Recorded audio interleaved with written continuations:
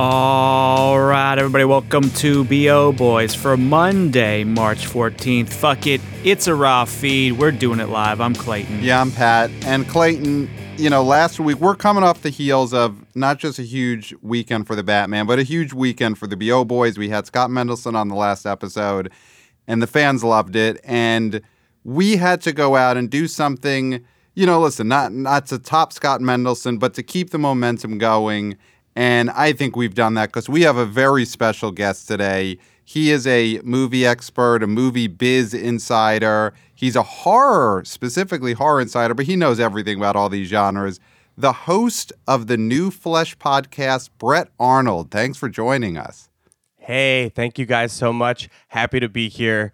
And what pressure I feel having to follow Scott Mendelson, the box office king himself. Yeah, no one wants to have to do it, but you're the one who will do it. I have faith in you to not embarrass yourself. Thank you. The pressure's on. And before Clayton plows through this weekend's, are you going to plow through a 5 or a 10, Clayton? What do you guys want? I can do a 10. I can do a 10 if you want, although 7's going to be tough for me to say, but what do you guys want? Now you definitely have to plow 10. Now we have to do 10. We got to hear you say I'm assuming Bollywood release or something. Yeah, so like you, I'm feeling the pressure, but pressure does create diamonds. So before we get to the diamonds and the plow, Brett, why don't you just tell all of our listeners, our wannabe boys, wannabe girls, wannabe people, what the New Flesh podcast is? The New Flesh podcast is, in a sentence, a podcast about horror movies and all things related to the horror lifestyle, which includes watching all the horror movies that come out in the movie theaters, supporting your local horror con. I'm just kidding. We don't really do stuff like that. But we're supportive of all the horror things that people do. We basically review all the genre releases that come out in theaters as they come out. Occasionally we'll interview filmmakers. I'm hopefully talking to Ty West ahead of X next week. And when there's not a lot of horror releases, that's when we start doing franchises. And we've covered all the major horror franchises, sometimes even twice, because we've been doing this podcast for so damn long that our opinions have changed. That's when you know a podcast is successful, when it really starts repeating itself. So yes, we're doing Hellraiser again. So that's how you know we're crushing it. Yeah, sure. Yeah, because if you had only done it once, then it probably meant the audience didn't like you guys. But the fact that you're doing Hellraisers all over again, it's really going well. So great job. Yes. And what I like about the New Flesh is it's the reviews, but it's also the news, because we here love the business talk. So of course, you give us a lot of news up top, and that is what we are going to do right now. We're diving right into the biggest news of the weekend. Clayton, can you plow the top 10 of this past weekend's box office? I will do my best. Here we go. Number 1, The Batman, $66.5 million, down only 50%. It is now at $239 million in its second weekend. Number 2, Uncharted, $9.2 million, down only 17%, lost 150 theaters. It's at $113.3 million in its fourth frame. Number 3, out of nowhere, BTS, Permission to Dance, made $6.8 million in only 803 theaters. This is its first weekend. Number 4, Dog, made $5.2 million, down 15%. It lost 100 theaters. It's at $47.6 million in its fourth weekend. Number 5, Spider-Man No Way Home made $4 million, down 10%, lost a measly 7 theaters. It's at $792.2 million in its 13th weekend. Number 6, Death on the Nile, $2.4 million, down 12%. It lost 135 theaters. It's at $40.7 million in its fifth weekend. Here we go. Number 7, another newbie, Radhi Shyam, made $1.8 million, also in only 800 theaters. This is its debut. Number 8, Sing 2 made $1.6 million, down 2%. It lost 38 theaters. It's at $155.8 million in its 12th frame. Number 9, Jackass Forever made $1 million, down 24%. It lost 354 theaters. It stands at $56.2 million in its 6th weekend. And number 10, Scream made $469,000, down 18%, lost 189 theaters. It is at $80.9 million in its 9th weekend. That is your top 10. Wow, great job, Clayton. And I think you nailed the number 7 title. I can't confirm it, but it sounded good to me, and that's all that really matters. So before we get into the big movies on here, I actually want to start with, because we've got a horror expert in here. We've got Brett from The New Flesh in here. Number 10, Scream, 5 Cream. Yes. Is up to $80.9 million. We know there's a sequel coming. We know that this was a big success. So out there in the horror community, Brett, you've got boots on the ground, bloody feet on the ground out there in the horror land. What do you give the most credit for why Scream has overperformed so much of the box office? Or maybe just performed the way we all should have expected? Yeah, I was early in predicting it was going to do well, but just because I always say that horror is going to do well, because I'm sure you guys have been doing the show long enough to know that horror, they often they love to under-predict what a horror movie is going to do. They love to undersell it so they can be like, wow, it crushed expectations. And I feel like that happens all the time in the genre. Scream, I think its lasting power had something to do with the word of mouth and the movie being good. I definitely was skeptical going in and was totally won over by the movie.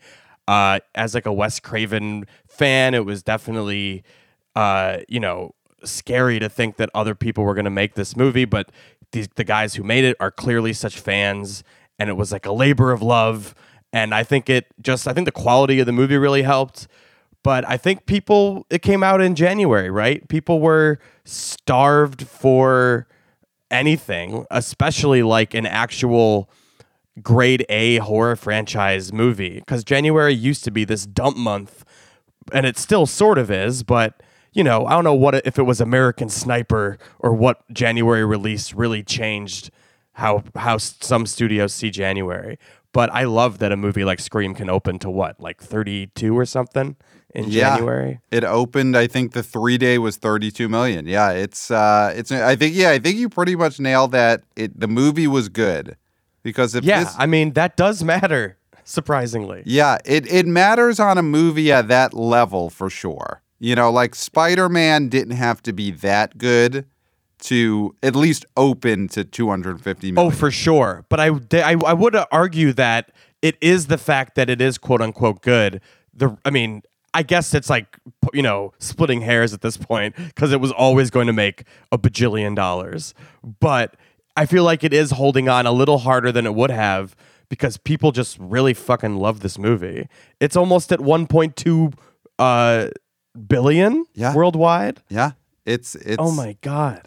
Yeah, it is. It's incredible. But yeah, Scream, I think, gave people what they wanted, and it delivered. We're going to keep getting more of them. But guys, we got to talk about it around. They're turning it around like they did in the 90s with the Scream movies. This one is will be shooting and plans to be out by next year, I believe. Yeah, which I think now, Clayton here, you're the resident Scream guy. I love Scream, but you live and breathe Scream. I think that's actually not a bad thing because Scream 2 famously came out in the quick turnaround, and that's probably the sequel people have the most fondness for. And then Scream 3 is the one that had some more time in between, and then that was a disaster. So maybe with Scream, you almost want to have them on their heels turning it around quickly. Yeah, that's the key to a successful Scream sequel is not enough time. You have to just crank it out, shoot it, and get it out by next October. That's the move. Or I guess January now is their release spot. Yeah. Yeah, and the script can't be done. There needs to be a leaked fake dummy script that comes out. All the things right. that we love about being Scream fans. But I agree with this 5 Cream. It is now on Paramount Plus streaming. I watched That's it right. again at home. This movie made $80 million in the theater. Now it's available at home, and it's going to get people excited for that streaming service, but also get people excited for this next one. And the fact that it's going to come out so soon, I think, is a good decision. Yeah, it's just they really painted themselves into a corner. What are they going to call this one? Scream 6? Scream 2.2 or something? You know? Well, it's tough. The original title of Scream 2, I believe, was Scream the Sequel. Ooh, that'd be a fun nod. And I feel like there's a possibility of that. I love that. I think that's a great idea because I don't know what else you could do other than just bite the bullet and call it 6. Yeah. Well, there's also the Halloween, the David Gordon Green Halloween naming conventions. They could call it Scream Kills. Yeah, Scream Screams. You know, That's good. Scream louder, Scream and then louder. and then Scream scream shrieks. loudest is Scream 7. Just get really redundant. Yeah. I think that might be the way to go, is to start adding, which they have never added a second word to the Scream sequel. So that would be a big change of pace. And I'm on the record on the podcast defending the decision to call it just Scream, the new one, after making fun of it when it first came out, because the movie does a good job, I think, of justifying it by, meta explaining what they're doing. But my buddy on the podcast, Jesse Hassinger, my co-host, he had a good point where he's like, yeah, they could have titled it something like, like one of the requels would, like Scream: A New Legacy or something like that.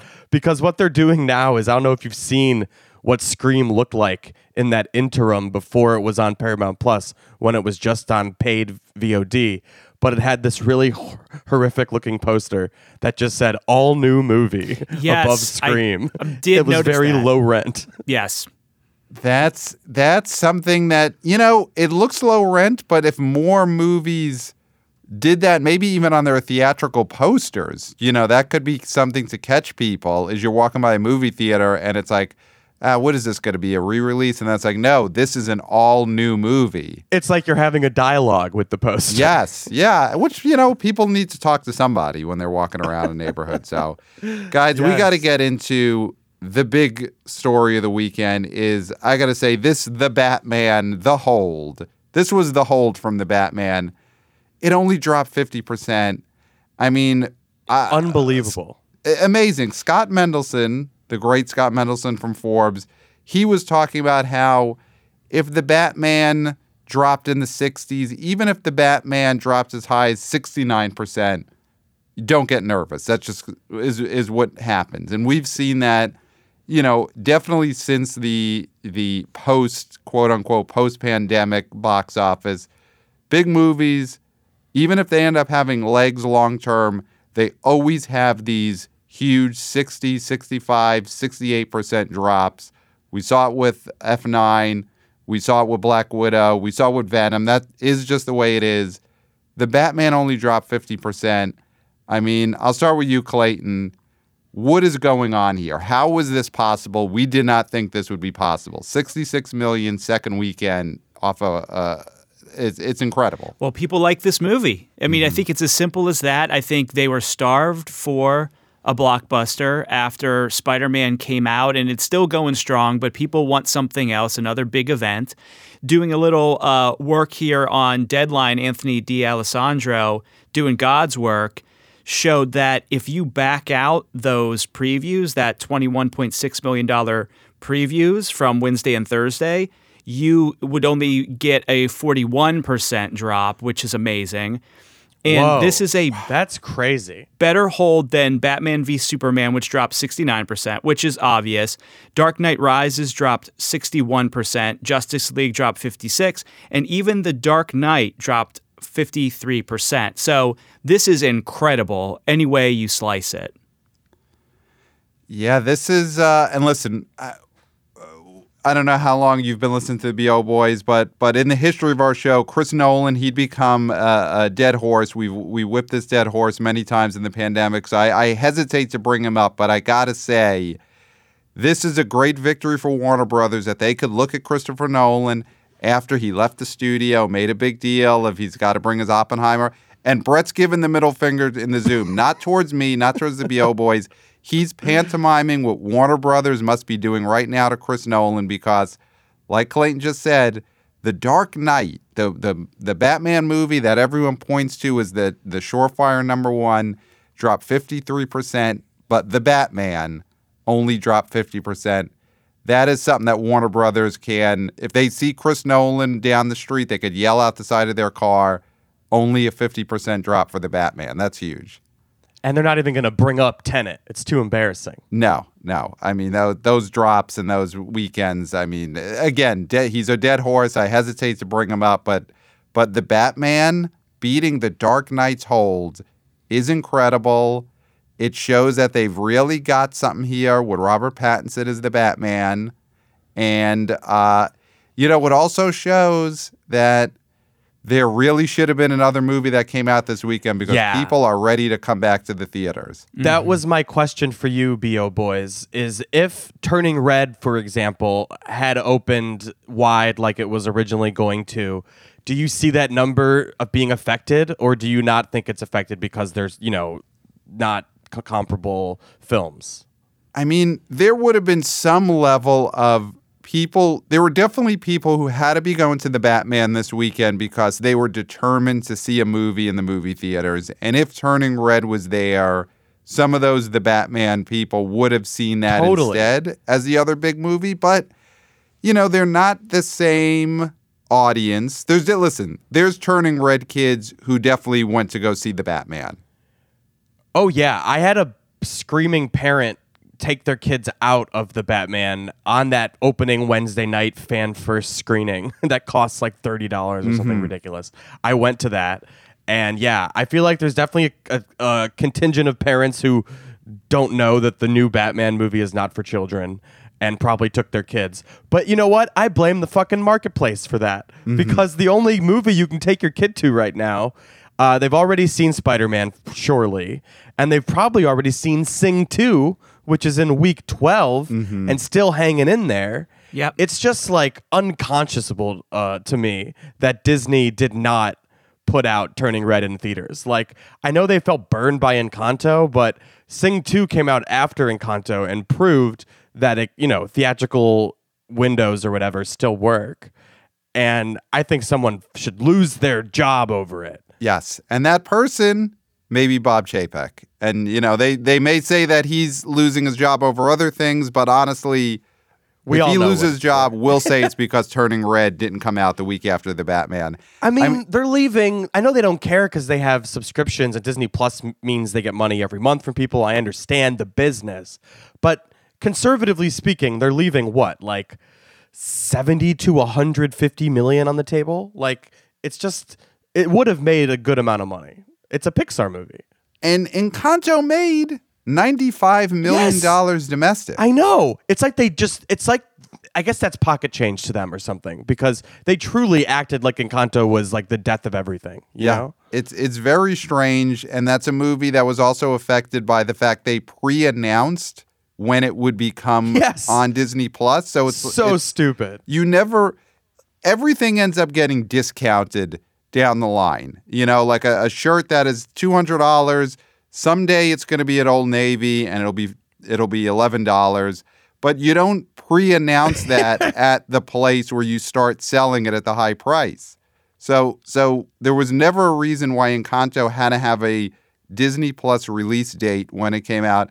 100%. If Turning Red would have come out this weekend, I think that would have been a much bigger hit than Encanto. The feedback is it's a much better movie. Yes, that's another thing. We keep coming back to quality, like with Scream and the Batman, and no diss on Encanto or Sing 2 or anything, but Turning Red, I've seen it, and I haven't really enjoyed a Disney movie in a long time because I'm, a 30-year-old man. But this one feels like the Pixar movies from when I was a kid where, these are like perennial classics that are going to be shown to kids forever, that will be watched in schools because, like, not only are they good movies, but like teach kids something about life. And this is like an example of that. And it's crazy. And on one hand, it's cool that millions can watch it at home, and they will, and it will be huge in that regard.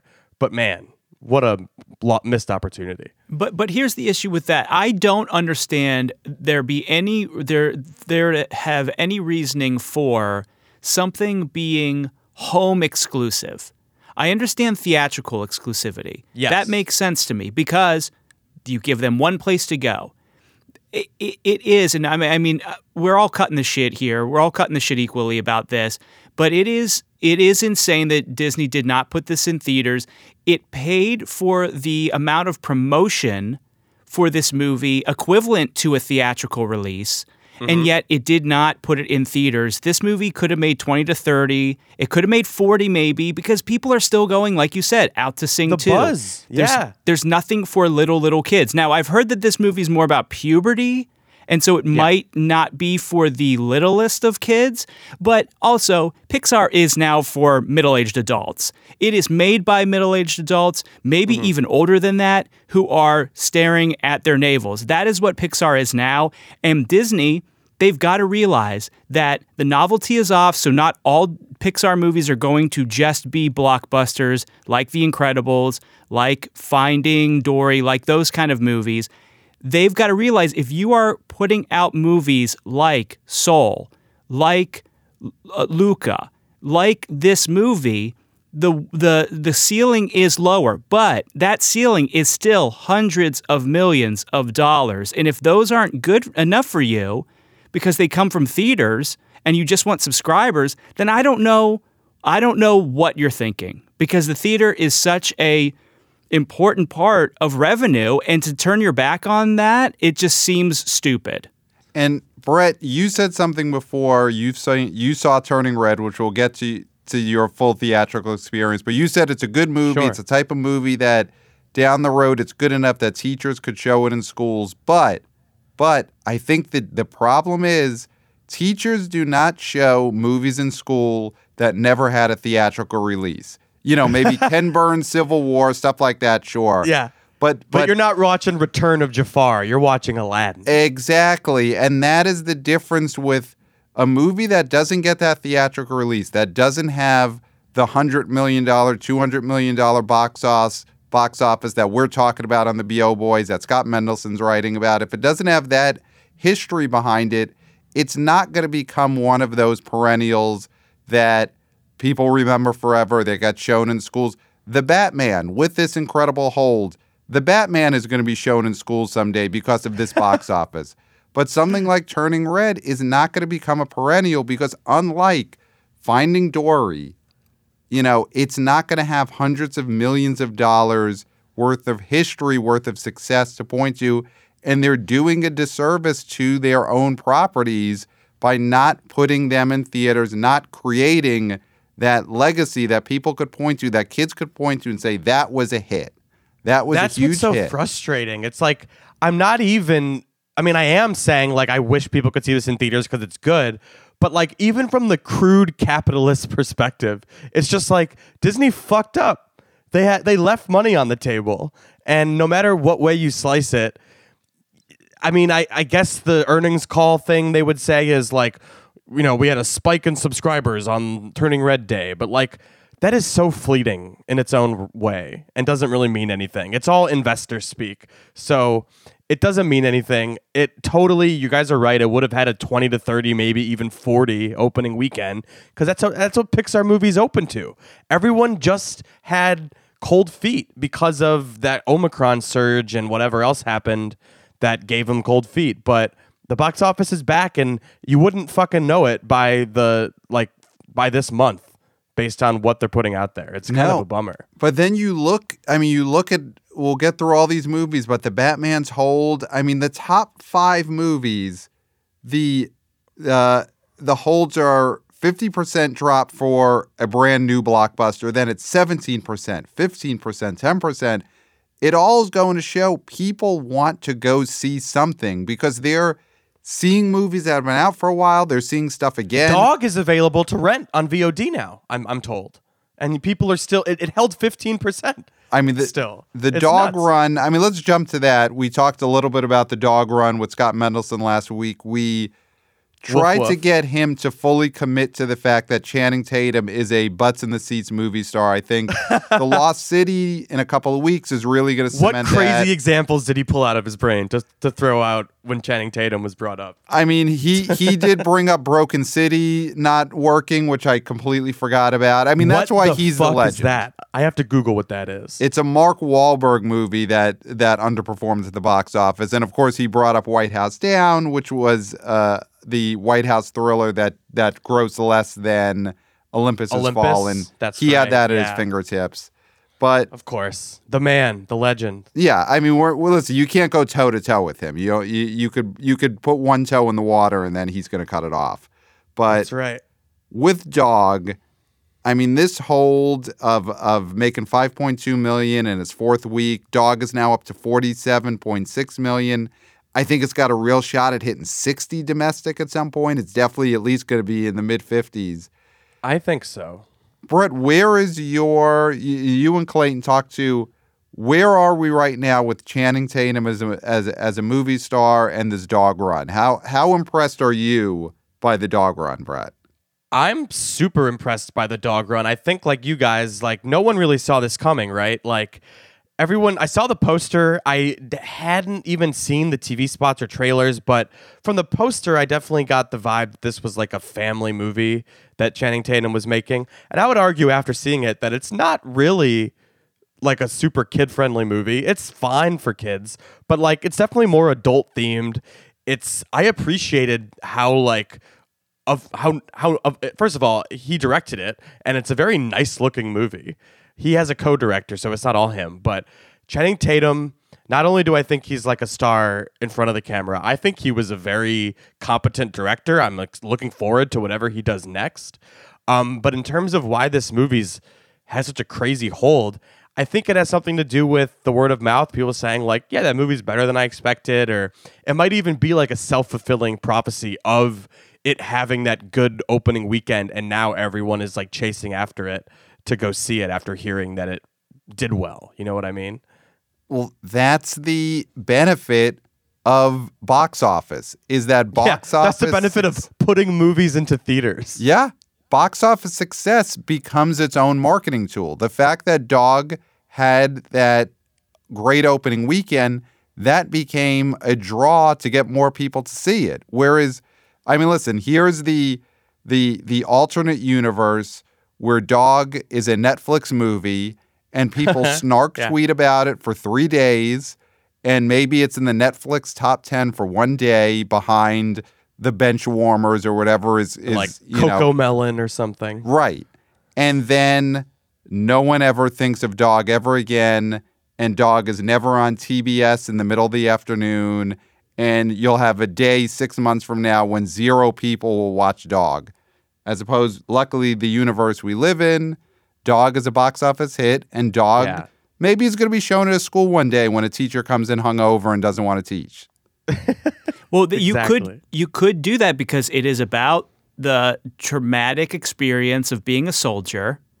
You've got a dog, which is family friendly. The fact that a dog exists in this movie, it hits some of those things that gets the church buses there, but it's not.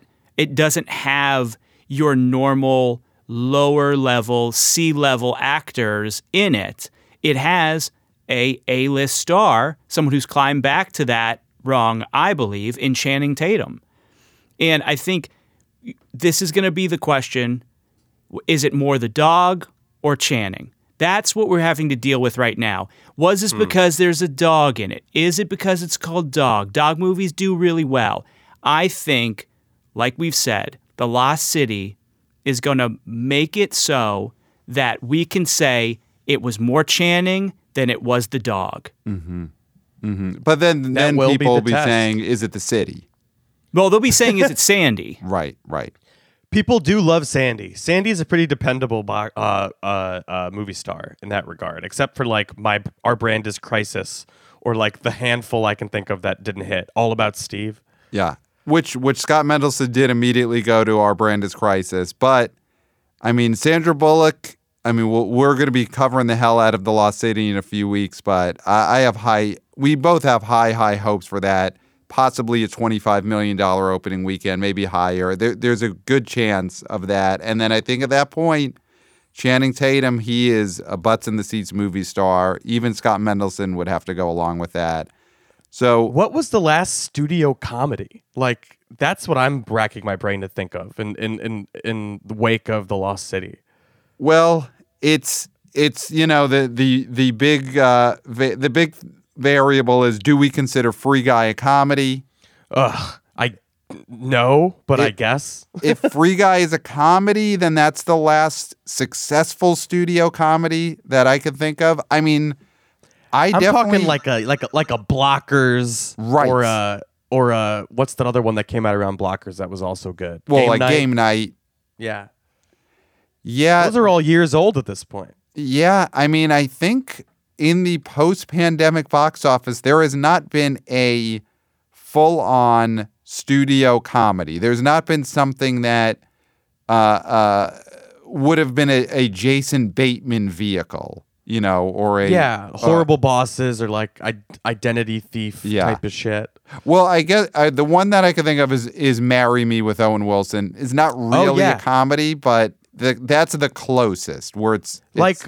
I feel like we were like Vacation Friends would have been one, but that went straight to Hulu because that's what happens to Fox movies now. Yes. Yeah, that's a movie that me and Clayton talk about a lot, where if it came out now, Vacation Friends with John Cena could possibly open to $14 million and leg its way to, a $50 million total, possibly. Yeah. But let's move. Is there anything else that we want to say about the second weekend of the Batman? I mean, one thing, and we're not going to give spoilers here for this movie because there's obviously still a lot of people seeing this.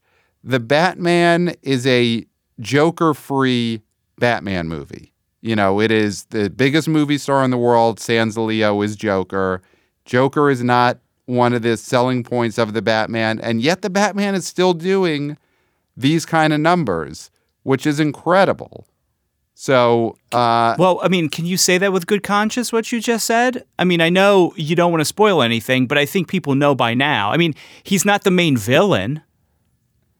All right, so let's throw this out there. Do we think that hints of Joker, just the possibility of Joker, is that what did it? Did that play a part? Does either of you want to jump in and say this is this? I'll let Clayton take it. What was that?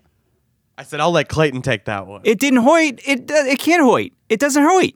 That's what I'm saying. It doesn't hoit. So you're saying Joker. This is a feather in Joker's box office cap. What did we do? Okay, me and Pat saw this movie last Saturday night. The weekend it came out. And we afterwards Googled Joker. Mm-hmm. Right? Mm-hmm. That was what I hope we you had did Safe Search on. Immediately. Exactly. We did. We blocked 4chan. We blocked Reddit. We have all that blocked on our phones. But we immediately were, what's the deal? Who's this actor? What's going on here? Mm-hmm. And I think, yes, it was a selling point. Like Marvel, people want to see stingers. They want to see things that are exciting them for the next movie. And I think that played a part. That's interesting. I mean, I'm very excited for who they chose. I don't want to spoil it in case people don't know. But yeah, I'm excited for what they're doing. In terms of box office, I love the idea that inherent in every Batman movie is the promise of the Joker lurking somewhere. And I like that that's what you're saying is possibly affecting the box office. And I'm going to go ahead and say, yeah, sure. Why not? I think you're right. Yeah. I mean, you know what, Clayton? That is a great point because it's not just the quality. It's not just that there's nothing else in the theaters right now. The fact that the Batman had this insane hold, there have to be outside forces of chaos, and there's nothing that is an outside force of chaos better than Joker himself. So yeah, I think we got to chalk some of this second weekend up to Joker, up to people who heard word on the street that Joker may or may not be in here somewhere. We're not going to spoil things. We're not going to say anything about what happened in this movie, but yeah, that could be the case. So I guess this hold is another feather in the cap of Joker as a box office star. Unbelievable. Not only a box office star, but like Academy Award winning role for two people. Is that right? Yeah. Yeah. Joker is a 2-time Academy Award winner. I mean, in the battle between Joker and Leo right now, Joker has got Leo beating Oscars. And just the mere hint of Joker is enough to cause this incredible second weekend for the Batman. Well, I have a question for you. I guess it's less of a question and more of a statement. I think the Batman 2, with now we know what's coming, that's going to be even bigger because the Joker is baked in now. Yes. I mean that was the thought that going was the into Dark the Knight Batman, thing, right? Yeah. The thought going into the Batman was the comp was Batman Begins, which was not a huge opening weekend. I think it opened in the 70s or 80s and made around 200 total. I think it opened in the 40s. Batman Begins. It might have opened. It opened. I think that's right. It might have opened that low, and then of course Dark Knight blew up because of Joker, and if that's going to be the case with these movies, and again, we're not saying that Joker was in the Batman, don't, yell at us for spoiling. We're not saying anything like that. But if the Joker is going to be in the next Batman movie, you're right. It's definitely going to be way bigger than the Batman box office. So that's a movie that could open Marvel size. That movie could open 250 like an Endgame. Pat, can I say something real quick? Just because we are the BO Boys, yes, correct? Of course. We talk about the business. We talk about the elements of a film that make it successful. Mm-hmm. So I think our audience, the Wanna BO Boys, the Wanna BO Girls, the Wanna BO people, can understand and not be angry fanboys when we have to talk about an element of a film that is propelling it at the box office. So us tiptoeing around whether Joker's in this movie or not, I think is being, I don't know, it's undervaluing our audience. Okay. So we're just going to say Joker is at the end of this movie, and Joker is the reason why the Batman made $66 million. Well, I mean, we're not going to go whole hog. Flatly, that's why. yes. Well, but it's an element. It's an element. You trapped me. I didn't trap you, but I said it's an element, and it's a reason of many reasons.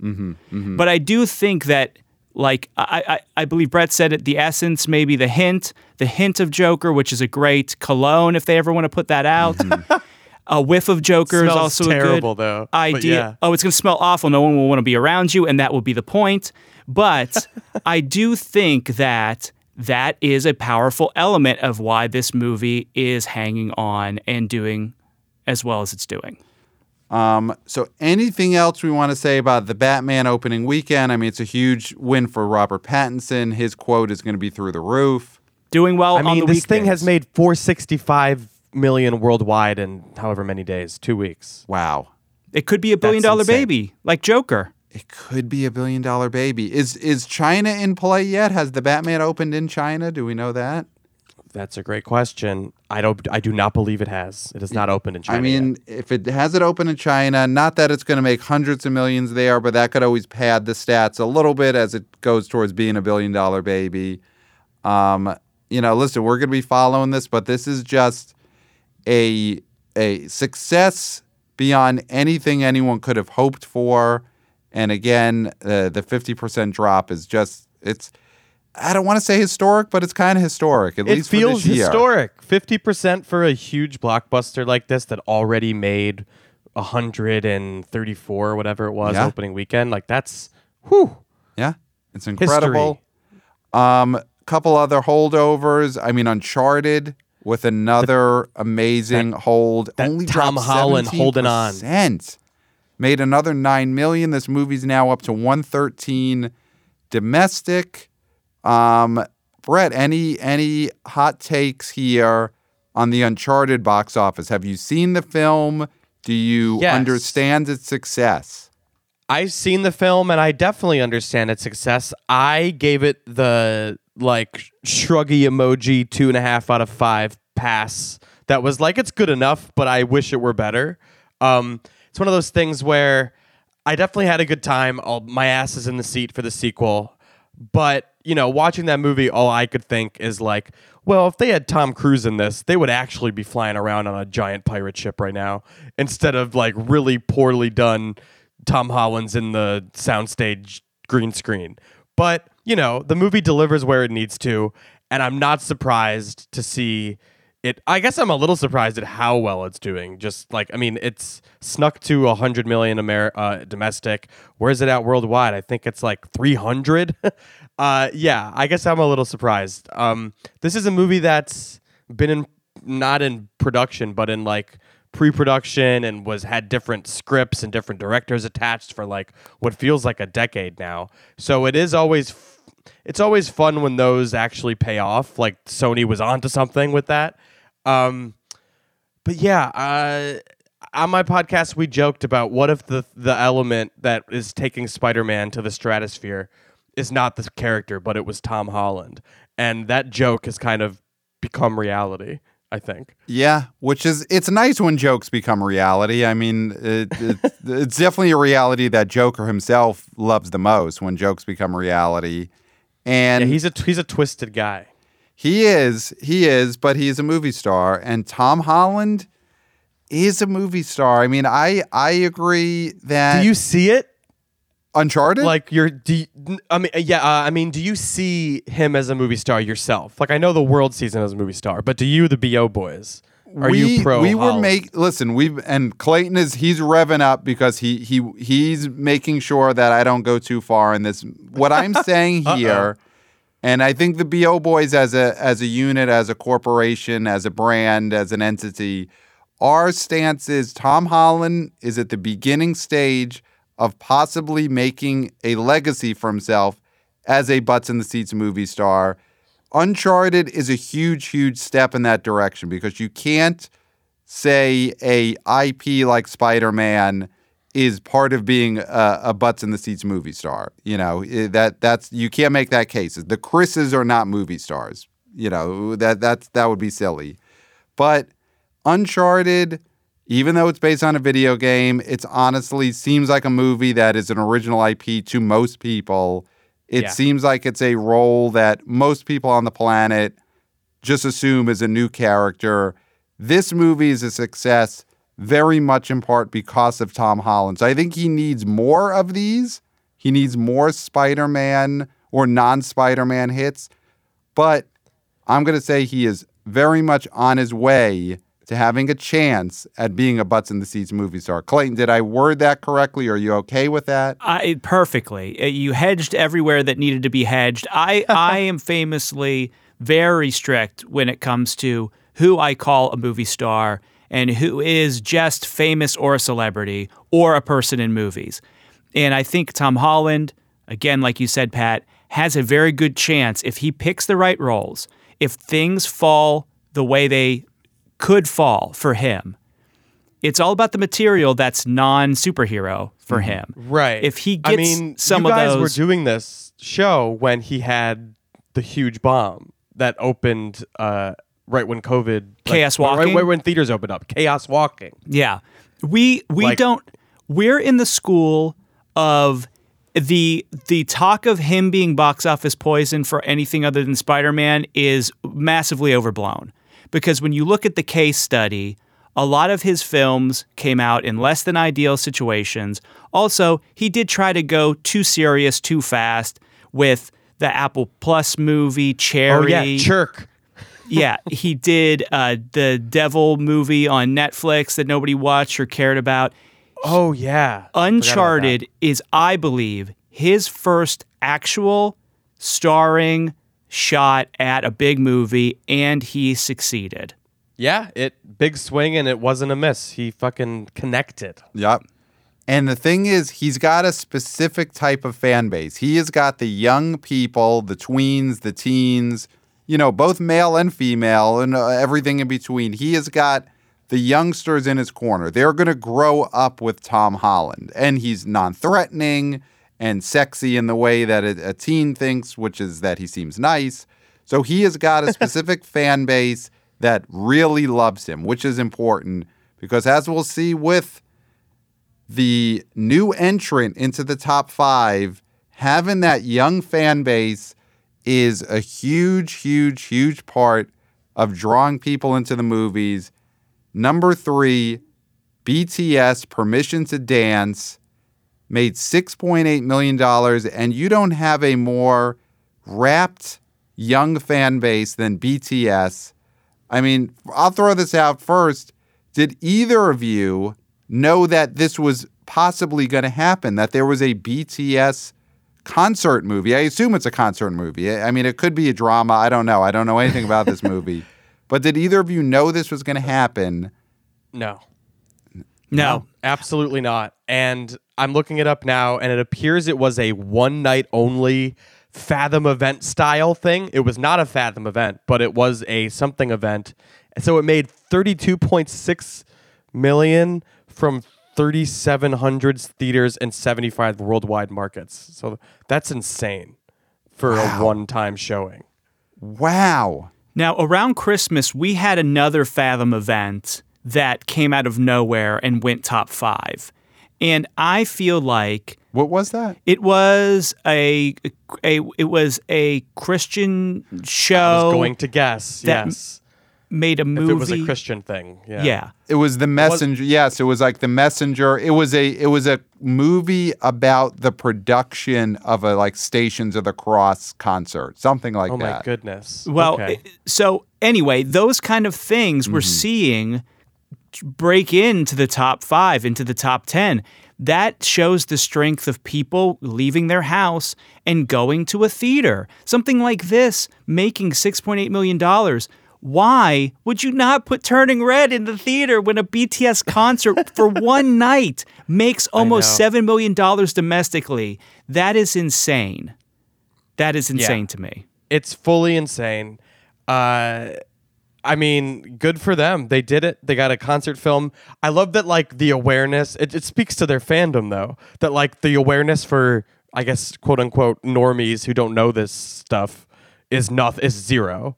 But, like, clearly awareness for the people who wanted to see it was 100%. They were there. The Army were able to figure out this intelligence. They call themselves the BTS Army, I believe. Mm-hmm.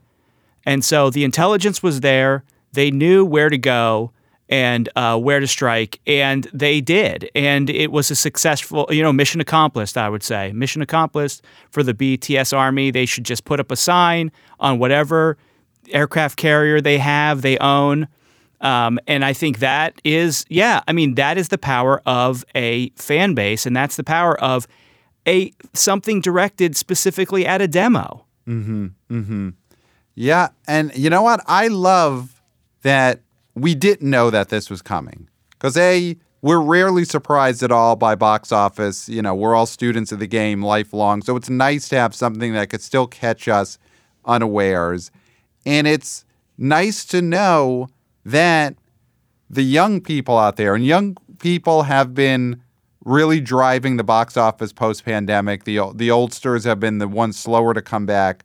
But it is really nice to see that the theatrical experience means so much to people so young. Because BTS bringing in $6.8 million for one-night showings, it really goes to show, BTS is popular, but those young people specifically wanted to be in a movie theater. This is not going to die with our generation. I mean, the B.O. Boys are going to live for a long, long time. But down the road, when we pass on, the theatrical experience does not die because the BTS fans are invested. And that's such a great sign. They wanted to see it with each other. They wanted to see it with people that they didn't know that enjoy the same thing that they enjoy. Wow, what a concept. What a concept, right? Which some studios aren't realizing. There's always going to be kids who want to get away from their parents. Being online is one thing, but they're still in a room that is surrounded by parental people or guardians who want to inflict the rules on them. And when they say, I'm going to the movies the rules are out the window, baby, because you told them, I'm going to this place, I'll be home at this time, and it's just whatever you want to do at this theater. Yep. And if it's scream and cry and wet your pants watching BTS, or if it's you want to see a panda go through puberty, like in Turning Red. Oh, wait, you can't do that at the theater. That's right. You couldn't. You had to sit at home because with we're your parents. a major motion picture studio that couldn't be bothered to put our movie into theaters. Yeah, instead, your parents are breathing down your neck watching this movie about a panda going through puberty. How awkward is that? Yeah. Of all the stories that a young person might want to be in a dark room, not by themselves, but in a quiet place with their parents not sitting on the end of the couch, Turning Red is that experience, and it's denied to them. It's denied to them. I mean, this BTS opening weekend also shows, again, like you said, Clayton, the possible power of these Fathom and Fathom-esque events. Movie theaters really need to be... And it's not just up to the theaters. Obviously, the studios and the content creators have to bring them that material. But movie theaters really need to capitalize on this kind of stuff more. Get these big one-night, one-weekend events in theaters. Give people something, especially if Disney is not going to be the ones to do it. They're going to send everything to Hulu and Disney+. We're going to have to find other sources of theater showings. And, Fathom and the Fathom-esque companies, they got to keep pumping stuff out there. There's a huge opening out there. If Disney doesn't want to fill these screens, Fathom could fill these screens. So, moving on, I don't think there's anything else in this top 5, top 10 that we really need to go into. I think it's worth noting that maybe I'm wrong, but it feels like the first time in a long time where the top 5 was like all movies that made more than $1 million. Or like maybe that started happening at the beginning of COVID, or maybe it's the top 10. There's some crazy stat like that I was looking at where I was like, oh, this feels like a healthier box office now than it was a while ago, back when The War with Grandpa was in there every week. I mean, The War with Grandpa was a long war. It was a costly war. It was a war the B.O. Boys were right in the middle of. Go back. We covered The War with Grandpa probably for about 3 or 4 months straight. We did an episode where we did a book versus movie. How did the movie hold up versus the original novel? We covered The War with Grandpa, and we came out on the other side. And we'll be there for the sequel. It's based on a book, that film? It is based on a book. Clayton read the book, and then we watched the movie, and Clayton did a movie versus book comparison on air. Oh, man, I'll have to listen to that. I'm assuming they took some creative liberties. They did, but not as many as you would think. It was a pretty loyal adaptation. I think our big thing was readers of the book would definitely be happy with the film The War with Grandpa. Well, De Niro did not slap the grandchild the way that the grandfather did in the book. So that is one of the big changes. But other than that, it was pretty much... How graphic is it described in the book? It's a few chapters. Yeah. Listen to the episode. It's great. I'm going to run to do that. That sounds amazing. But yes, you're right. The overall top 10 just is so much healthier now than it's been in so long. And the thing, too, is you look at this top 10, and most of these movies, barring A Death on the Nile is going to go down as a bomb. The BTS movie and Radhi Shyam, those are outliers, but these are mostly successful movies we're looking at in this top 10. I mean, other than Death on the Nile, there's not really a studio-released bomb in here. And even that one will clean up internationally okay. Like, I know it's so expensive that it's probably going to just break even, but it's already at like 125 if you count a foreign. I mean, it's not going to make any more than like whatever it's at now here. And the hold is pretty good. It only dropped 12%, which again shows people want stuff to see. It's better than the last one. I didn't love it either, but it's definitely better. It's an improvement on the first movie, which is rare, So, Brett, we've already mentioned this a bunch of times, but Turning Red went to, of course, Disney Plus exclusively this past weekend, but it did open in 3 movie theaters in the entire United States. So, first of all, why did Disney put it in any movie theaters if it was going to put it basically in no movie theaters. What is the reason for this 3? Was it a Oscar consideration? Yeah. Okay, Clayton. Awards. Yeah, it's an Oscar qualifying run that I feel like they usually do like a one night only showing at like one theater in LA, like the El Capitan that they own or something. And then it's usually that's it. But for some reason, they decided to put this one in that one theater in LA, one theater in New York City, the AMC Empire 25, which I frequent. And then I've also heard it's in San Francisco. I believe that is the third theater. But yeah, definitely an Oscar qualifying thing. And like, it's so funny. Like, yeah, we'll put it in those 3, but like they couldn't be bothered to do it elsewhere. I we talked about it at length about why it doesn't make sense. But in terms of how do we think this movie may have done based on me going to see it at the Times Square AMC, I went hilariously. I thought it would be fun for the podcast. Instead of going at 3 p.m. because I wanted to take a nap instead after work, I went to the 10 p.m. on a Friday night, opening night, expecting that it would be dead because it's a kids movie. But the demand for Turning Red was so damn high, there were families filling that whole theater. There was like a 150-seat theater that was almost full at 10 p.m. on a Friday. Wait, okay, so this is incredible. So 150-seat theater, you would say almost full. So let's say 120 people. Yeah, 120 people, and that was at 10. And oddly, because they have the Batman playing like every 10 minutes at AMC Empire, and like the opening weekend they had it going all night, and actually the second weekend they still have it going all night. So just for fun, they threw like there was an 11:15, an 11:30, and a midnight Turning Red, and and it was hilarious to see. I have on my phone the screenshots.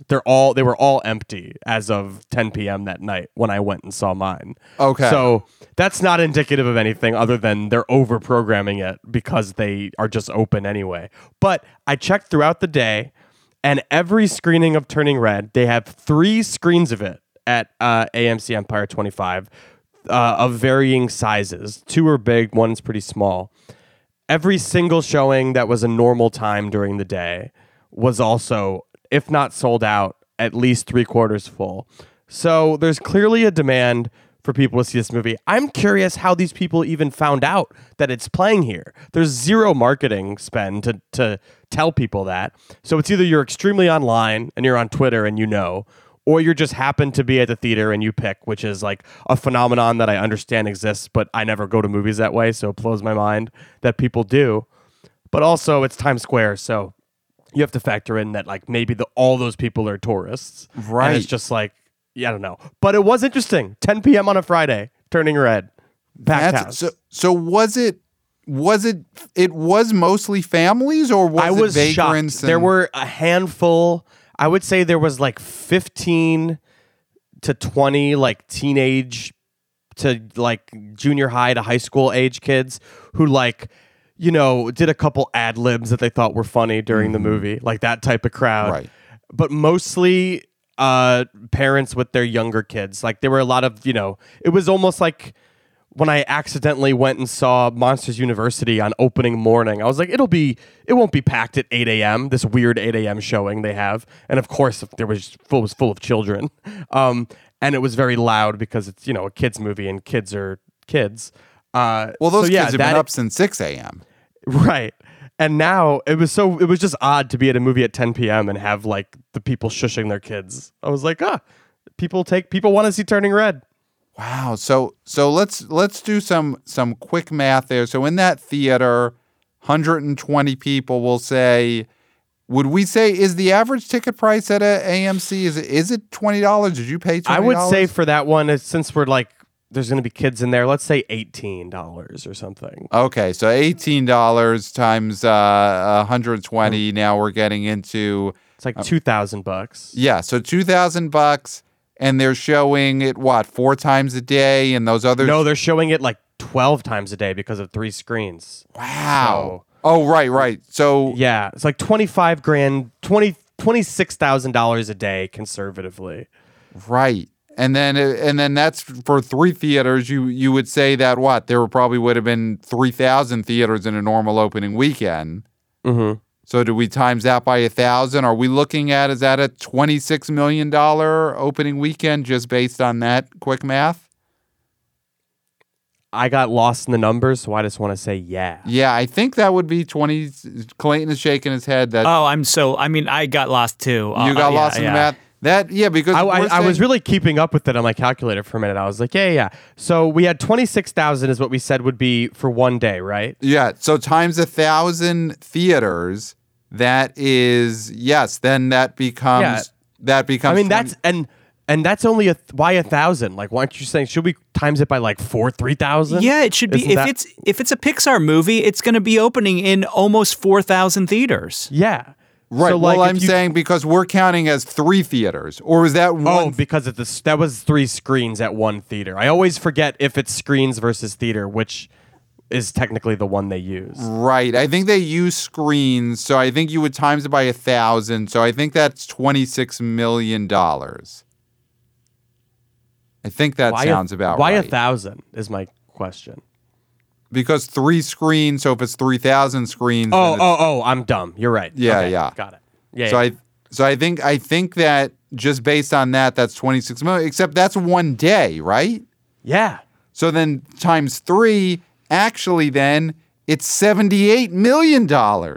I know, it's huge. It seems crazy, but of course, this is anecdotal and extrapolating, and that wouldn't be how it performs across the country uniformly, but it speaks to the fucking point that they would have made some money. Right. A good amount of money. I think what we can do, because they've given us no other choice, they've given us no choices, we can go out there and say, Turning Red, based on our math, based on the reporting of Brett Arnold from The New Flesh, Turning Red would have made $78 million in a 3-day opening weekend, and Disney didn't take that money, and more importantly, Bob Chapek of Disney left that money on the table. Let him answer to his board. Let him answer to his stockholders. Let him answer to his God that he left $78 million reported by The New Flesh and the B.O. Boys. He left that on the table for the opening weekend of Turning Red. He's going to have to answer for that because the math seems clear enough to us. We had no problem doing that math, as evidenced on the show. And put that on the Wikipedia page for this movie, please, somebody. And can I take this further? Sure. And make it even more damning? Yes. So, Brett, thank you for going out there when you did and seeing this film at the time you did. But I'm sitting here disgusted. Mm-hmm. And I'm not disgusted by you, Brett. I'm disgusted by the fact that they had showings of this film, a family film, at midnight. Mm-hmm. And I'll tell you why. Even 10 is too late. Mm-hmm. And to force families to go out that late with their kids, because number one, let's talk about the kids' health. Kids need a lot of sleep. They need routine. They need to go to bed at a certain time every night. Now, listen, it's a weekend, so maybe they get to stay up a little bit later. We're talking 9, 10, they're tucked away. 10 o'clock, that movie's not even starting. You're looking at previews. So these kids at the 10 o'clock aren't even getting home probably till 12:30, 1 a.m. Right. Okay? Which is going to disrupt their sleep. They're growing. They need that. Okay. So Disney is threatening people's health by limiting the times and the amount of theaters that Turning Red is in. Their kid is screaming, looking at the show times. We're going at 11:30. It's empty, and that's what I want. That's how kids are, right? Yeah. Because the kid doesn't know how much the kid needs sleep. A kid's natural inclination is to fight sleep. So they're going to love going to a 12 a.m. showing. But like you said, Clayton, it's going to hurt them down the line. When that kid turns 30, he's not going to know why he's so sick, but it's because he had to go see Turning Red at midnight. And the reason that these few theaters that have Turning Red, the reason they're showing 1 a.m., 2 a.m. showings is because they have to maximize the little amount of Turning Red that they're given.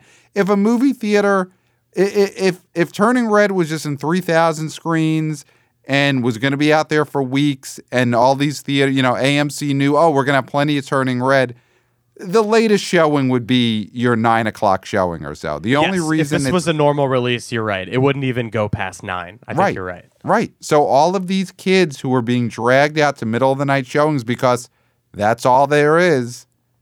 And when they get sick, again, that is on Bob Chapek. That is on his head. The $78 million they didn't get for the opening weekend, that is on Bob Chapek's head.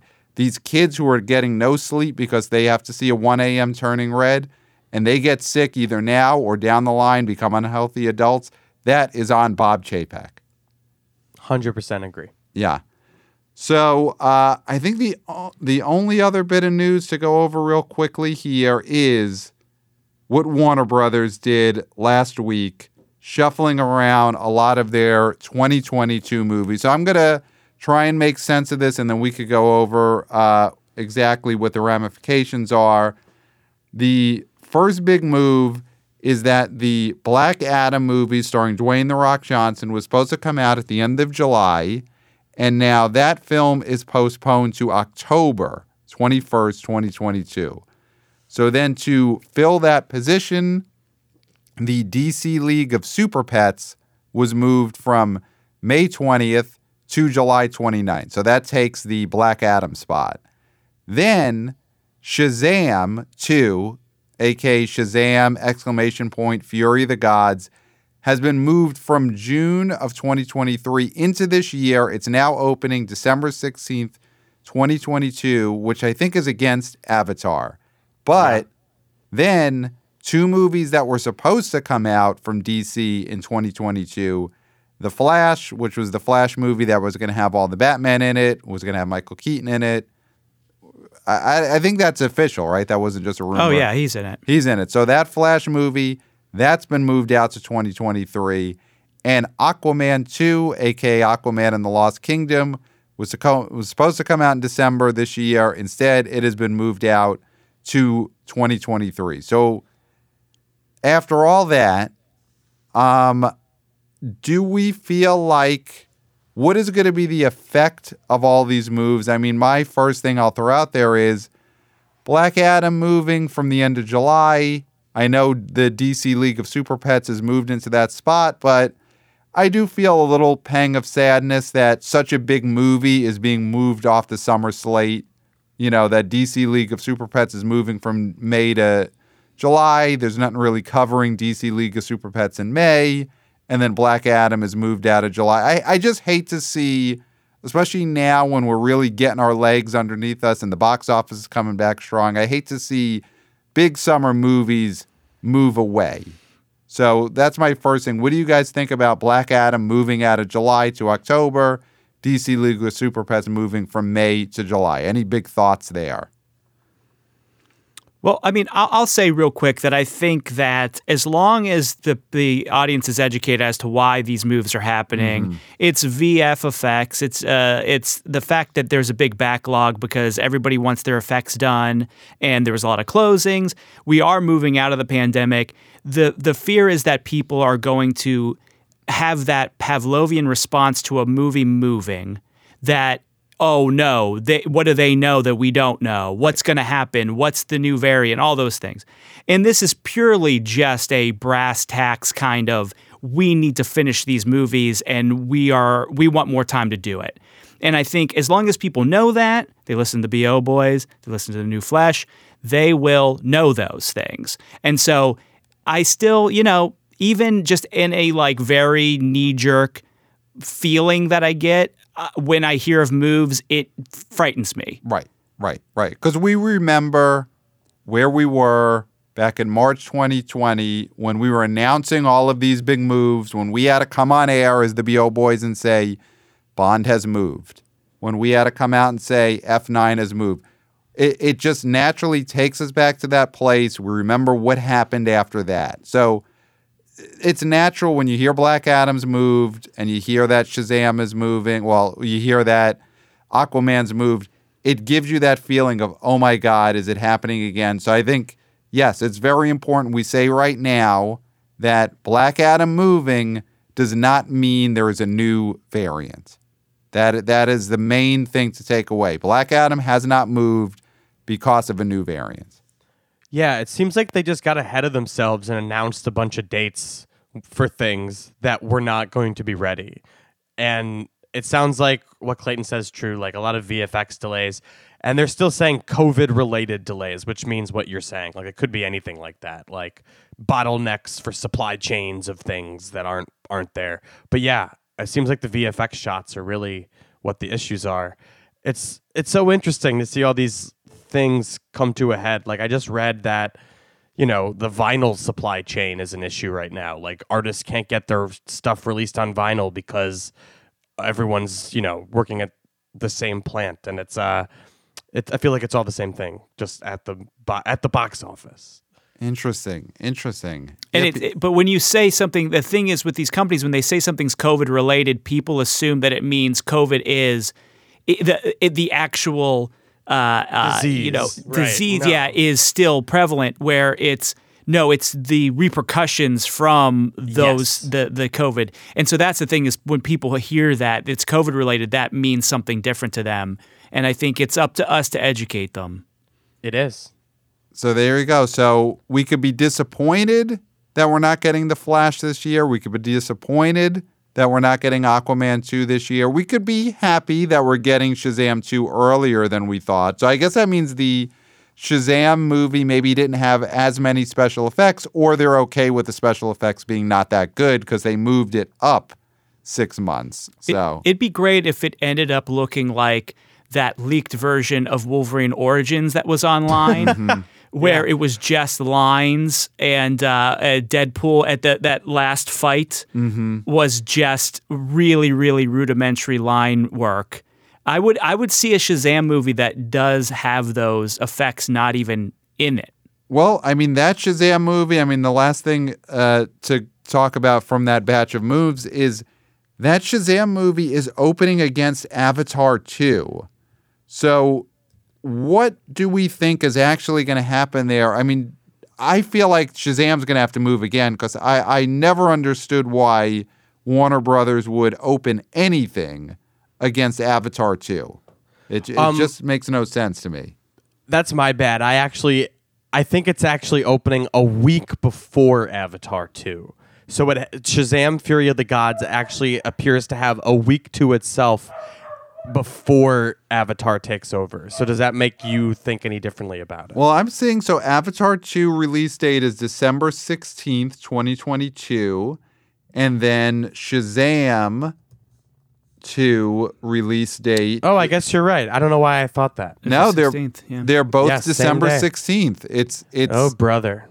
Because Yeah, it's a weird Aquaman move originally then. was going to go against it. Why would you do that? Why would you do that? It's really wild, but you know what? They're Nightmare Alleying it. They are Nightmare Alleying it, but with a movie that you would think they had higher hopes for than Nightmare Alley. Yeah, I guess they hope that, I guess they're trying to flex their muscle, their DC muscle, and show that we're not scared of no Avatar. Shazam could make just as much money against you or anybody else. And, I feel like Shazam overperformed when it came out, but I feel like that was already so long ago. Like, are people gonna show up for the... I don't know. I guess people are excited for DC properties. Yeah, So I'm sure they'll show up. But, you're going to have a lot of people doubling up that weekend then, because people who want to see that will also want to see Avatar, and that's always tough. My prediction here is still Shazam will move. But Avatar might move too. Avatar might move for the same reason some of these films move, because there's the backlog. Or is it created by Cameron? Has Cameron taken all of the VFX houses and said, do this first, kind of like how all those Adele vinyls were somehow made when all these other independent artists couldn't get their vinyls made for a year. Yeah, it's a big game of chicken, and we'll be here to cover it and eat whatever chicken survives, I guess. So we'll geek it. Yes. So looking ahead to this upcoming weekend, what is the biggest thing that is opening in wide release this weekend, Clayton? Is there... It is The Outfit. It is The Outfit. So that is the thriller starring Zoe Deutsch and Mark Rylance. And Dylan O'Brien. And Dylan O'Brien of Money Monster fame. Was he in Money man. Monster? Money Monster. Is he not the Money Monster guy? The guy who tries to blow up the studio? Is that a different And Dylan? cries when he fucks? Yes. I mean, he's the guy from the Scorch Trials or whatever. Gotcha, that guy. Okay. Oh, the Maze Runner, the titular Maze Runner. Maze Runner, yeah, which is then had a movie, was the Maze Runner, the Scorch Trials or something, right? Gotcha. Mm-hmm. Also yes. American Assassin. So that is the big movie opening this weekend. It's interesting because Zoe Deutsch is someone who has been in a lot of movies, who seems like she's got a lot of notoriety, but I honestly can't think of another movie where she was the first or second billed person in a theatrical release. Is this her first true, I mean, she's been in Everybody Wants Some and Dirty Grandpa. Dirty Grandpa, but this feels like a jump ahead for her.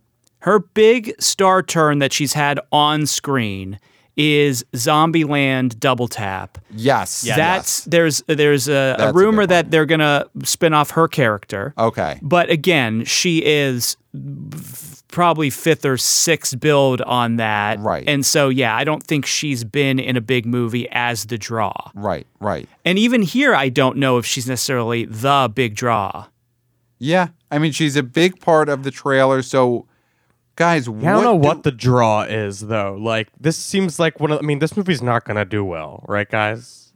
It's tracking on Box Office Pro at $500,000 to $2 million. Oh, wow. Yeah, that sounds about right. Yeah, the expectation here is that this is going to do poorly. Wow. So we're talking, I was going to say, is this movie going to cry macho? Is this movie going to make under $4.5 million? We're looking at, is this movie a threat to something like Playmobil, the movie? We'll see. I mean, does it make less than Studio 666 just a couple weekends ago? Ooh, it's yes. possible.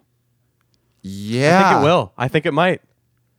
I mean, and why is that? Like, this is one of those movies that it feels, I'm not sure if this is the case. I have not looked into it.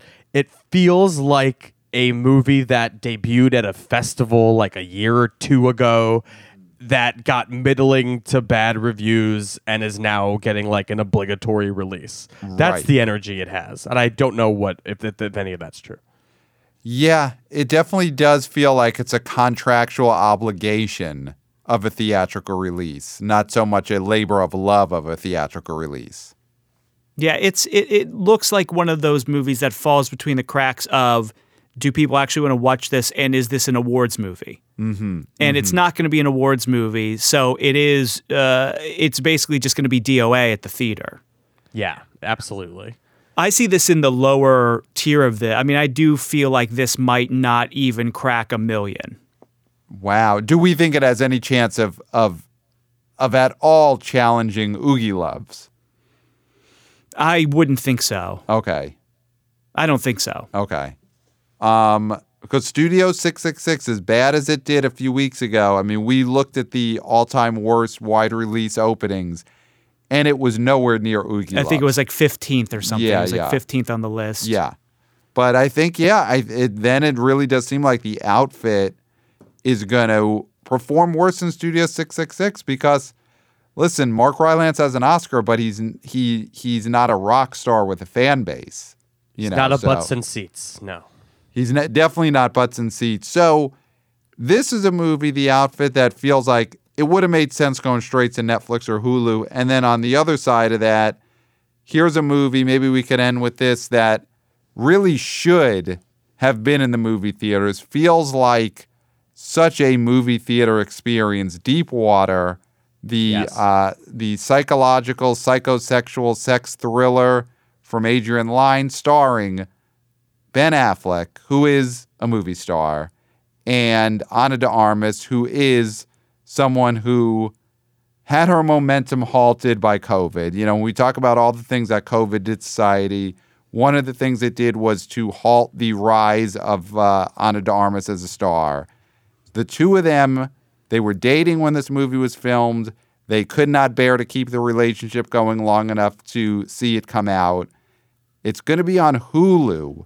No movie theaters. Guys, what do we think about Deepwater going straight to Streamo instead of being something that people could have experienced together in a theater? This is exactly the type of movie that people complain does not get made anymore. A mid-budget R-rated movie for adults. And it's such a bummer it's not coming out in theaters. Because I think with the right marketing, it would have done fine. You have two huge... Well, Ben Affleck's a huge star. Ana de Armas is, oddly enough, kind of a huge star at the moment. I feel like because of the whole paparazzi Ben Affleck situation made her like a household name to people who didn't know who she was, maybe. But it's it's another one of those things where this movie is a casualty of Disney buying Fox, I feel like. Because it was going to be a theatrical movie, and this is the first movie Adrian Lyne's made in 20 years. There's a lot of reasons to put this on a poster, why this is exciting to be in theaters. So it's a huge bummer it's on Hulu, and I actually have seen it. I have had a screener sent to me. Wow. And after watching it, I am even more upset that it's not in a theater because it is the perfect movie. There are multiple scenes that would kill in a theater, and I would love to be in a room with strangers reacting to, cucked Ben Affleck reactions and shit. Wow. It is a hoot, and I'm excited for people to watch it, but you're totally right. It is such a missed opportunity, another one that you can lay at the feet of Disney. Bob Chapek. Wow. And people complain also about the sexlessness of major motion pictures at the theater. And even not an issue here. Even to the point where people are saying the Batman is really horny, right? I'm watching this movie and it feels like a horny Batman. If you think that's horny, then you haven't seen an Adrian Lyne's movie. That is the kind of thing is that you want to see horny, we'll give you horny. And I feel like people are ready for horny. They're asking for horny. They don't even know what horny is anymore. They're so confused with all the Marvel and all the Star Wars. And if Deepwater would have came out, I think it would have been a horny hit. I agree. I think it would have been a hit. It's funny. There's also another, I don't want to get ahead, but there's another very horny movie coming out this weekend. And I think it would have been a fun double feature at the box office. You could have done Deepwater and Ty West's X, which is a horror movie, but is definitely a horror movie that centers on a porn being shot and is every bit as sexy as that sounds. So do we know if X, is it getting a real theatrical release this weekend? Limited. It's limited. Okay. So it's not getting your 2,000-3,000 screen release, which seems like such a mistake, because put more stuff in the theater in general. People want to go see movies in the movie theater, but horror is, even in the worst of pandemic times, was the closest thing to a surefire thing because young people are more apt to feel brave and go to movie theaters back even right in the middle of the pandemic. Definitely now. Young people with Scream, with Jackass, they've been the ones getting us out of the doldrums of January. So you put a horror movie like X in 2,000 or 3,000 screens, it is going to, even with limited marketing. I know X is not going to be the type of movie that gets Super Bowl ads and gets ads in the middle of, the nightly news or whatever it is people watch.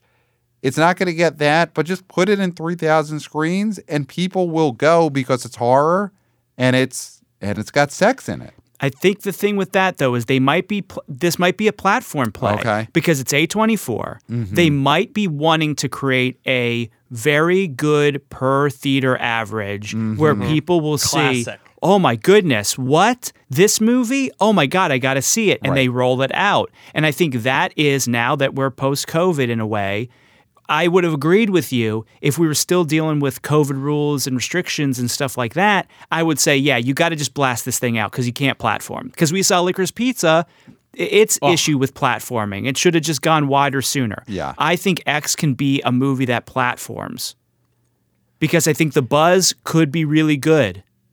So, Brett, you saw X. Do you feel like that platforming strategy is going to work? Does this movie have the goods to create a buzz? Man, I mean, yes, I do think it has the goods to create a buzz, but I can't think of a good example off the top of my head. I'm sure you guys could, of like a platforming hit. So often it's just like we hear about these things and we're like, yeah, Focus forgot to put out Cyrano and now it's out in February or March even.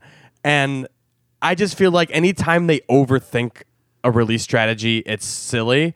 And I just think you should put the movie out at the, when for the most people possible. I don't know. I'm pretty wary of platform releases, but I guess with this one, they're right in that people are going to talk about it.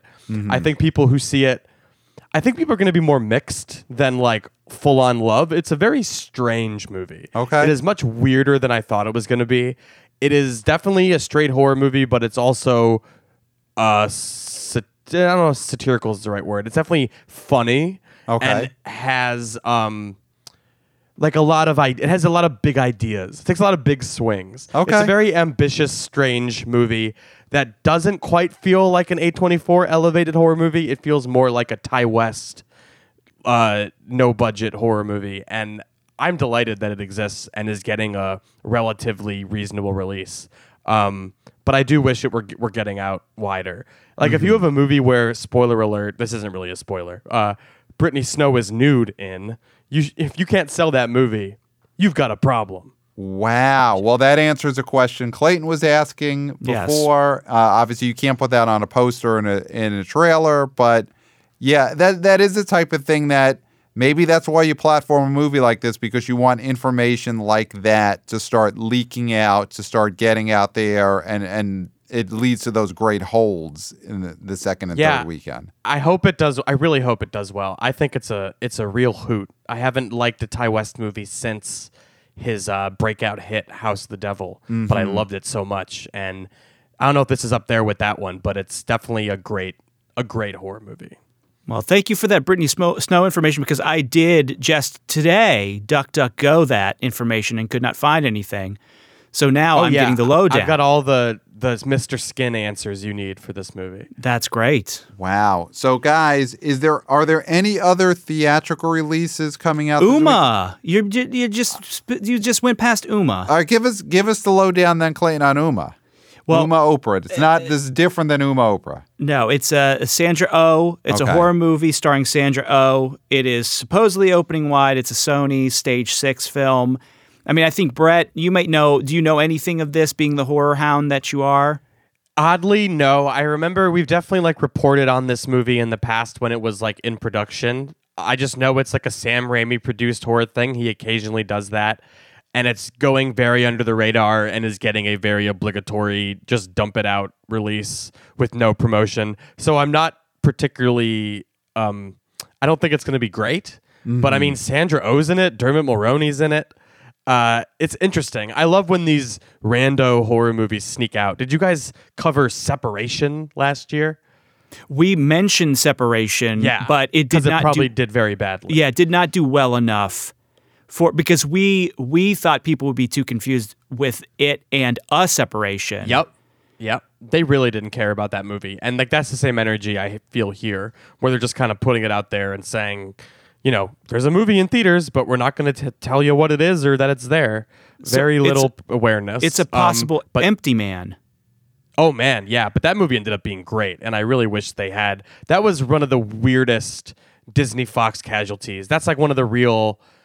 actual, I say casualties a lot, but that one feels like a casualty. That's a great movie that got buried. Because that was a movie that came out in fall of 2020, but they didn't put it out in October 2020. They didn't put it. My memory is they put it into theaters when they weren't open yet. You could see it in Connecticut or whatever back when New York wasn't open. But they put it out. And it was just, it did nothing. No awareness, nobody saw it. And then it came out on VOD and everyone is championing it now. But, I hope that's the case for Uma. I always want the horror movies to be good. But the fact that there's no buzz on this one and the new Flesh headquarters is not super aware of it. Not super excited for it, but I will obligatorily roll out and see that this weekend along with the outfit. And it is rated PG-13, which is also not a great sign for a horror movie. Yeah. Not that everything needs to be gore and not nonstop sex and violence, but PG-13, unless the movie's really good, that's going to be a strike against it at the box office. So guys, looking ahead to this weekend, why don't we do our picks for what we think the top 5 is going to be this coming weekend? Again, some of those new movies, Uma in limited release. We've got X. Well, it's wide, but it's Uma is wide. Uma is wide. Okay, so Uma's coming out wide, but with limited marketing.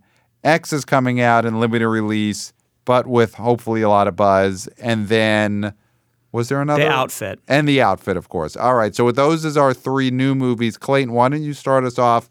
What do you predict the top 5 will be this weekend? Well, I think The Batman goes for 3. Yep. That's a slam dunk. I think things stay pretty much the same. BTS is not going to be there because it was a one night only. So I feel like we're going to go 1, The Batman, 2, Uncharted, 3, Dog, 4, Spider-Man No Way Home. And here's the thing. Death on the Nile, it made 2.4. Can The Outfit beat, I don't know, maybe 1.5 to beat it to number 5? And I say it doesn't. I say we're looking at Death on the Nile at number 5. Yeah, I mean, honestly, I don't know. I don't think I could argue against that because Death on the Nile only dropped 12%. So if it does that again this weekend, it'll still end up making a little over $2 million, and The Outfit is not going to make $2 million. So yeah, I think I have the same top 5. Brett, do you see anything sneaking into the top 5, or have you heard that BTS is going to do another one night only showing of their movie? That's the only way that Death on the Nile doesn't end up sneaking back into 5. Clayton, do you have the number of theaters that X is opening in handy? I don't. I don't have Okay. a theater count for X. I'm going to go out on a limb and say it's going to be enough to sneak X into the top 5. I think it'll be love number it. 5. That's so great. You had to do it. Brett Arnold of The New Flesh, you could not come on the B.O. Boys and not predict that X was going to not get into the top 5. You had to represent, and you did. I did. So that is it for this week. So, Brett, again, tell people where they could follow you, where they could listen to you, and what is coming up either in the recent past or coming up new on The New Flesh. For sure. You can follow me on Twitter at Brett Redacted. The podcast is available wherever you get your podcast. It's called The New Flesh Podcast. I very crudely titled it, I think, The New Flesh Horror Movie Podcast, so I could get all the SEO goodness in there. This past week on the podcast, we covered 2 Fox movies that Disney decided to not put in theaters and go directly to Hulu, as they are wont to do. They've said they're going to do 10 of these movies a year. So we talked Fresh and No Exit, both of which are on Hulu right now. And then next week we're talking the aforementioned X and Deep Water. Wow. I mean, that is perfect synergy because we talked a lot about the possible box office for X, and we talked about how Deep Water should be in the movie theaters on this episode. And you move over, you subscribe to The New Flesh, and you can hear Brett and Jesse talk about the actual movies. That's such an experience. I can't imagine anyone who wouldn't want to listen to this episode and then the next New Flesh back to back.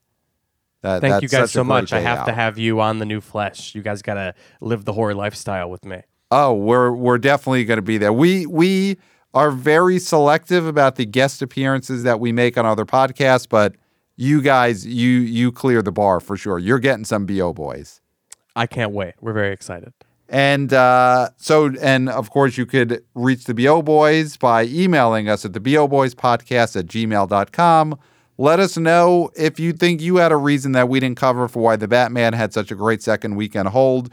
One thing that I just want to point out from a wanna B.O. Boy, Reed, emailed us saying that he has seen that HBO has already announced that The Batman will be premiering on Saturday, April 23rd on HBO. I don't know if that's HBO or HBO Max only, but that is very strange. I mean, it is odd that they would let us know that so early, let it stay theatrical exclusive longer, but that is their plan. It doesn't seem to be mattering at all. People are going to the movies, but Yeah. Thanks to Reed for pointing that out. Thanks, of course, to all of our awesome listeners for the emails, the boboyspodcast@gmail.com. And Clayton, we got nothing else to say. Nothing else to say except for until next time, we'll smell you at the box office. Nailed it.